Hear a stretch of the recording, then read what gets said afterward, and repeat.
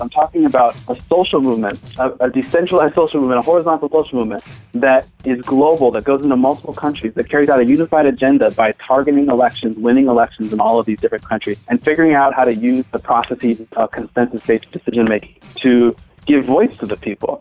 That's Micah White, author, social activist, and one of the co-instigators of the Occupy Wall Street movement. I'm Rudyard Griffiths, chair of the Munk Debates, and welcome to the Next Debate podcast. Debate. The trouble is that most of the debate on these issues... We are debating an obligation we are already committed to. It comes after you and can haunt you. Any issue has caused me greater agony and anguish. We are standing at the threshold of a great evolution. Very serious issues. Let's get to the point.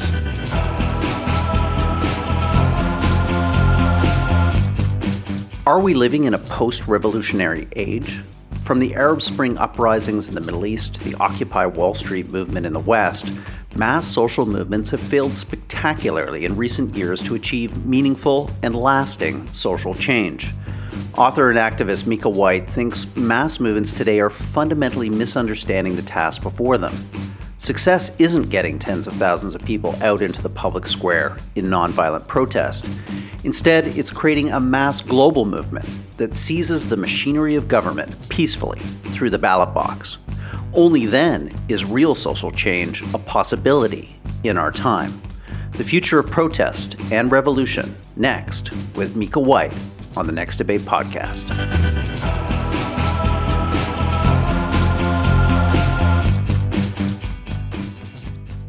Welcome to the Next Debate podcast. Thank you very much. I'm so glad to be here. Let's dive right in here and have you unpack an interesting title for this book, The End of Protest and a New Playbook for Revolution. Those two ideas seem in conflict and contradiction with each other. What are you getting at? My book basically comes out of this realization that, we've been having the largest and most frequent protests in human history, and yet these protests don't seem to be creating the social change that we desire. So on the one hand, we're living through the end of protest, which is a time when protest is no longer effective. But on the other hand, I see that there's, optimism about the possibility of revolution. So the book is really kind of dealing with both of those things. Is how do we break out of this period of stagnation around protest? How do we make it effective again? And what kind of revolution is possible, and what would it look like? And how do we imagine that? Let's go to the stagnation quandary first, because you're right. There's all kinds of reasons why we would expect people on the street, record levels of economic inequality across Europe, the United States, increasing dissatisfaction with political elites. So again, why the lack of the type of social ferment that we've saw throughout the 20th century? Well, I think on the one hand, there's basically two factors that play against each other. On the one hand, there's the common response, which is that we live in a time of unprecedented police control, where we have surveillance of the internet. We have, armored police using military-grade technology to disperse crowds and this kind of stuff, and that renders a lot of contemporary urban protest tactics obsolete. Okay, so on the one hand, I think that's probably true. But on the other hand, I think there's a more significant and deeper insight, which is that the paradigm of protest, the theory of protest that underlies contemporary activism, is actually broken. And the main idea underlying contemporary protest is that if we can get millions and millions of people into the street and they say a unified message and they're largely nonviolent, then our elected representatives will have to listen and real change will happen. But we've seen repeatedly that when activists actually achieve that goal, which is very hard to achieve, but it's happened, like during Occupy Wall Street, the anti-war marches in 2003, the climate marches. When that happens, it actually doesn't yield the social change that activists have been chasing. So activists have been following kind of illusion about what creates change, and that's, I think, the deeper insight about why these protests aren't working. Let's go deeper on that. You're saying, in a sense, that activists are feeling empowered by getting out on the streets, making their voices heard, but the actual mechanisms for change are within governments, within power structures that seem kind of immune to the influence of the street? Right. I think that there's a paradigm of activism, and one paradigm is that our human actions create change, and that if we can get lots of people into the streets to force their representatives to do things, then they will. But on the one hand, that we've learned that that's not true because elected representatives are not required to listen to protests. In fact, protests have become just part of the spectacle, so that protests don't indicate that they need to change any behavior. It's just something that is part and parcel of doing politics. But I think that there's a deeper, more philosophical thing going on here, which is that it might be another theory that I get of social change that I get into with my book, for example, is called structuralism, the idea that social change only happens during historic moments of economic crisis that aren't impacted by human agency, that don't involve human action. And then there's other options. Another option would be that social change actually happens when we change how we view the world, and that this process of kind of inner transformation is what actually changes the world and stuff like that. So I think that on the one hand, we have elected representatives who aren't beholden to these street protests, but on the other hand, we have to realize that street protests are just acting out one theory of what creates change, and then there's other theories of change that I try to get into in my book. Do you think part of the challenge of protest in our day and age is that we're too successful, we're too satiated, too much cable television, too many smartphones? We're in a post-revolutionary age. Well, I think so to take the first part of your question, you're right that there's one theory which is kind of called like the J curve, which is that if you have a period of great economic prosperity that suddenly reverses, then the people are more likely to kind of have a revolutionary moment. And that's kind of like, echoed by Marxian, historical materialism and this kind of stuff. So on the one hand, there's that theory.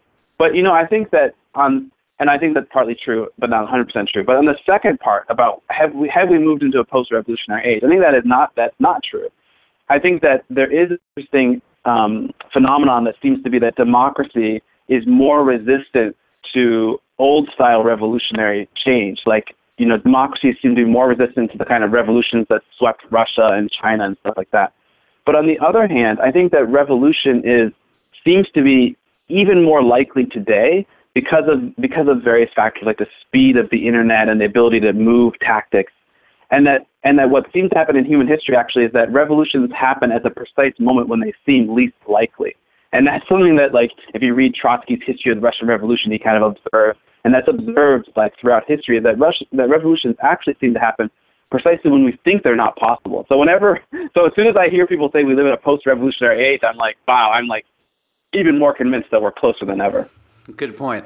Let's talk about, again, you say revolution comes about through changes of how people see themselves, their own agency, a kind of reimagining of the world. You must be familiar with the work of labor historian Steve Fraser, who, in his recent book, The Age of Acquiescence, makes this interesting point that the great kind of revolutions around the Gilded Age, the revolutions in labor, for instance, were the result of people having a memory, a lived experience of a world before the kind of capitalism that they were facing off against, a more pastoral, rural, agrarian world. Whereas now, according to Steve Fraser, we're so deep into the capitalist matrix, as he would characterize it, that again, it's just very hard for protests to take momentum, to have real impact beyond the Occupy Wall Street type model. Mm. Well, I think, one thing that seems to be a key to triggering these kind of revolutionary moments now, and it really gets to this question about changing people's minds, is that it's like a collective awakening. And so I think on the one hand, he's probably diagnosing the situation correctly, which is that a lot of people nowadays, they not only think that revolution isn't possible, they also think it might not be desirable. And that what happens though is that in moments like Occupy Wall Street, all of a sudden they wake up. It's like coming out of a dream, and all of a sudden they see like, wow, it's possible, it's within reach, it's desirable, I want this, and they lose their fear and they start jeopardizing the status quo and they start quitting their jobs like we did during Occupy Wall Street. And so I think that the challenge for activists is how to trigger these collective epiphanies. And I think that these collective epiphanies are always possible, but it has to do with how do you trigger them. And then nowadays, I think a lot of activism is so based around rationalism and facts and all this kind of stuff that it misses out on the deeper problem of to really spark these awakenings, these emotional awakenings is a question of kind of appealing to people's spirits and people's hopes and imaginations and dreams and this kind of thing. Tell us about the time that you really felt this with a big crowd, 30,000 people. I believe you were, it was part of one of the early Occupy Wall Street protests. You looked around, it was your friends, your neighbors, others, and you felt that there was this kind of electrical revolutionary charge in the air. Right, yeah. I think that one of the most beautiful moments of Occupy Wall Street that I experienced, was in Oakland when we shut down the port. And it was after a protester at Occupy had been seriously injured by police, and basically the whole Bay Area just marched down to the port, and we shut it down. And I remember on that day, people were sitting in small groups, they were sharing food, everyone was smiling, everyone's eyes were bright, everyone was basically, I remember telling my friends, everyone's so beautiful, everyone looks so beautiful, they were so alive. And I think that is the key to what constitutes a revolutionary moment today, is that, it's this process of waking people up and having that sudden epiphany spread throughout society. You're listening to The Next Debate. I'm Rudyard Griffiths. My guest is author and activist Micah White. Coming up, Micah White explains the grand strategy social movements need to embrace if they're going to put their principles into action. Debate. Debates. The debate in this debate. If you're enjoying this podcast, visit us online at www.monkdebates.com for outstanding public policy debates on the big issues of the day. Hear Glenn Greenwald take on ex-CIA Chief Michael Hayden on state surveillance. See Tony Blair debate the late and great Christopher Hitchens on whether religion is a force for good in the world. Read Henry Kissinger's debate with Neil Ferguson on whether China will dominate the 21st century. These and other great debates, free for watching, listening, and reading, all at www.monkdebates.com. Okay, well, so to move on to the second part of the title of your book, A New Playbook for Revolution, what are you recommending to your fellow activists here? What are the kind of tactics and strategies that you think is going to get us over this kind of malaise or this entropy around not mass movements, because these exist, but mass change? Well, I think, on the one hand, there's like kind of a tactical question, and that relates to what we've been discussing about theories of change. But I think one of the aspects of my book that people will, I think, dig into and really enjoy is this idea of, well, what are some of the revolutionary scenarios that could happen, And I think that I lay out three revolutionary scenarios for, I think, directions that activists could be pushing. One of them is the idea of a kind of rural revolt. I live in rural Oregon, and one of the things I've realized is that actually power is, I would say, a little bit weaker out in the rural areas. The idea of small groups of people gaining control of city councils and mayorships and all this kind of stuff, it actually seems possible and easy. And so that one idea is some sort of rural revolt where people gain sovereignty in local communities. The second idea is this idea that we're going to have global social movements that can win elections in multiple countries. And we're already seeing that start to develop in Europe, the idea that we don't need to just win elections in Greece or in Spain. We need to win elections in Greece and Spain and Germany and Canada under one social movement. So the idea there is that social movements need to start learning how to not just protest, but also do the behaviors typically associated with political parties, which would be winning elections, putting forward candidates, and stuff like that. And then the third revolutionary scenario is this idea that we're going to develop autonomous kind of artificial intelligences that will, I call them protest bots, that will allow us to spread social movements using, technologies and artificial intelligences in new kinds of ways. Let's probe deeper on some of these. Specifically, your idea of social movements translating themselves, converting themselves into political movements, and doing that on a global scale. What do you think of what happened with Syriza? There was a very powerful, progressive social movement that captured government in Greece and then signed a bailout deal that embraced, German-style austerity.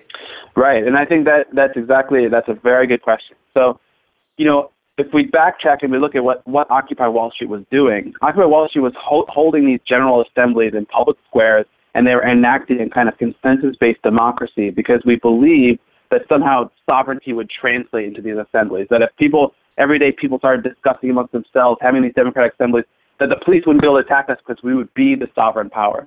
But we realize that's not true. Actually, sovereignty in our societies is only given to people who either win elections or win wars. There's only two ways to really gain sovereignty. And winning wars doesn't seem like a possible thing. So winning elections actually seems like something that can happen, and we've seen happen in Europe. But winning elections, as you pointed out, presents its own challenges. Because if you use the old party model of winning elections, then you're electing the leaders, and these leaders again fall into the same ego traps that we tried to escape with Occupy Wall Street. They again become representatives instead of delegates, and they can sacrifice the ideals of the movement that got them into power.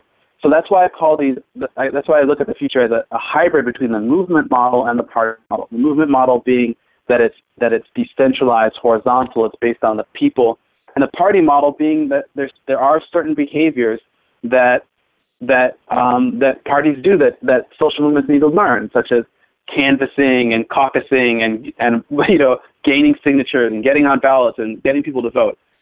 So it is this tension, though. I agree with you 100%. There's really a tension between, well, how are social movements going to gain control over the party, control over the leaders, without letting them just do the old game, which we've seen so many times before, which is get into power and then all of a sudden sacrifice the ideals of the party.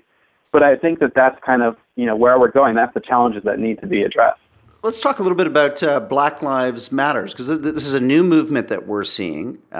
It certainly has currency. It certainly has profile. You, though, while you embrace its goals and its purpose, you're a little bit critical. I mean, first it's important to say, I'm Black, so I totally support, obviously, Black Lives Matter as a concept. But I think that if we look at it critically, self-critically as activists, then I think it's very clear that Black Lives Matter didn't learn the fundamental lesson of Occupy Wall Street. The fundamental lesson of Occupy Wall Street was that protests alone, public spectacles alone, mass movements alone, won't force elected representatives to do anything. And I think so when we see Black Lives Matter repeat the same disruptive behaviors and maybe innovate new disruptive behaviors like blocking traffic and stuff like that, you see that they haven't learned that fundamental lesson. And then I think on the other hand, Black Lives Matter, it's a regression back to the kind of national social movement, American-based politics that I think Occupy Wall Street really escaped. Occupy Wall Street was beautiful because it was a global social movement that spread to 82 countries, that linked up with the Arab Spring, with the movements that are happening in Spain, and that's what really I think made it powerful. And so I think we'll see activists. Basically, I feel like activists are going to have to learn the lessons of Black Lives Matter and Occupy Wall Street in order to launch what will be something great to come. You characterize Occupy Wall Street as a constructive failure. What were you getting at there? And what do you see as, Occupy 2.0 that would understand what the failure was, how it was constructive, and improve upon it? Well, there's a kind of, I think, attitude among activists that is really detrimental, and that is basically that there's no such thing as failure, that we haven't ever failed, that everything is a success, and that, they like to say, oh, Occupy Wall Street, it splintered into 1,000 shards of light. It wasn't defeated. It just merely, transformed itself and all this kind of stuff. And that rhetoric is really positive, and it feels good, but it's not true. Occupy Wall Street was a constructive failure because we set out to achieve a very specific goal, which was to get money out of politics, and we failed. And we failed because, as I've been saying, we based our actions on a theory of change that wasn't true. And it wasn't true. We didn't know it wasn't true. We had to test the hypothesis, and we tested it, and we found out not true. So we need to do a new method. And I think that's really important to say that Occupy Wall Street was a constructive failure because it taught us something very important. It wasn't a total failure because it did achieve some goals. So when you look at what could Occupy 2.0 look like, I think it gets back to this question of how are social movements going to actually gain and control power. And the only way I see for social movements to actually do that is to figure out how to win elections. And a lot of times when people hear me say this, they think I'm talking about Bernie Sanders. But I'm not talking about Bernie Sanders. I'm talking about a social movement, a decentralized social movement, a horizontal social movement, that is global, that goes into multiple countries, that carries out a unified agenda by targeting elections, winning elections in all of these different countries, and figuring out how to use the processes of consensus-based decision-making or new forms of decision-making to give voice to the people. And that's the kind of, I think, direction that we're going to go. And it might seem difficult to imagine, but Occupy Wall Street was also very difficult to imagine. And we have new capacities. The internet allows us to do these kind of amazing things now socially that are going to be quite surprising. Just on that point of consensual decision-making, because you and others have rightly brought up that, this was one of the weaknesses of Occupy Wall Street. It was a way that it self-empowered people and made them really enthusiastic about the cause. But at the end of the day, that highly consensual model caused some real problems in terms of, again, operationalizing the movement. Well, if we get real, as it were, about what we're talking about, we're talking about creating social movements that are trying to institute dynamic social change, transformative social change. And there are forces in this world that don't want that. They're called the status quo. And the status quo will use the norms of a movement against itself. And so what we saw with Occupy Wall Street is that there are forces that use consensus-based decision-making against the movement in order to paralyze the assemblies. And this is something that you see in every movement. I mean, I was just reading about how in the Russian Revolution, Lenin's secretary was a police agent and stuff like that. So there's always going to be these forces that will be in there infiltrating, messing with, and stuff like this. And so that it's really, on the one hand, it is very hard to the real failure of Occupy Wall Street is that we weren't able to adapt. We weren't able to kind of see that was happening, and then at the same time adopt new decision-making models. Instead, we just became paralyzed. We weren't able to make the complex decisions that were necessary. For example, we weren't able as a movement to come up with one demand. We weren't able as a movement to negotiate. We weren't able as a movement to articulate very clearly, I think, clearly enough for the mainstream. And so these are all kind of things that need to be addressed. But the main problem is figuring out how do you switch tactics midstream as a movement. You're listening to The Next Debate. I'm Rudyard Griffiths. My guest is activist and author Micah White. Coming up, Micah White explains what trends we should be looking for to understand if we're on the cusp of a new revolutionary moment. Debate. Debates. The debate in this debate. If you're enjoying this podcast, check out my exclusive interview with Micah White in Canada's national newspaper, The Globe and Mail. Log on to www.globeandmail.com for thoughtful commentary and analysis on the issues and debates driving the public conversation. Again, that website, www.globeandmail.com. Final question then, and as you said, you can't describe it, you can't put a finger on where and when and how revolution will happen, but having written this book, having thought about this for a while, what are the signs that you would look for? The symptoms that you diagnose in the body politic suggesting it was moving towards a revolutionary state? Good question. Now, basically, I think that there's, it's a little bit of each of the four theories of social change that I get into in my book. So on the one hand, though, I think if you want objective factors, I think there's been some compelling studies that have said that food prices indicate a revolutionary moment. So when food prices break a certain threshold on the UN Food Index, a revolutionary moment is more likely to occur. And we saw that during the Arab Spring, during Occupy Wall Street. So on the one hand, I would start to look for, are food prices increasing or decreasing? And then on the other hand, I think there's a kind of a spiritual, intuitive, a mood among the people. Are people in their guts, are they happy with this society? Are they, is there a kind of quiet before the storm, which is I think what we experienced right before Arab Spring. Those dictators that Mubarak and Tunisia, they seemed so powerful and invulnerable, but then of course they were toppled so quickly. So I think on the one hand it's a kind of a spiritual mood among the people, among the youth, and then on the other hand I think it's kind of external factors like food prices, how's the economy doing, and then I think there's factors outside of human control and possibly not knowable for us, that we can get into in a future interview, maybe. Micah White, always provocative, always interesting. This is an important book on an important topic, and congratulations for putting pen to paper and bringing it to us. Thank you. Thanks for the interview. It was very interesting.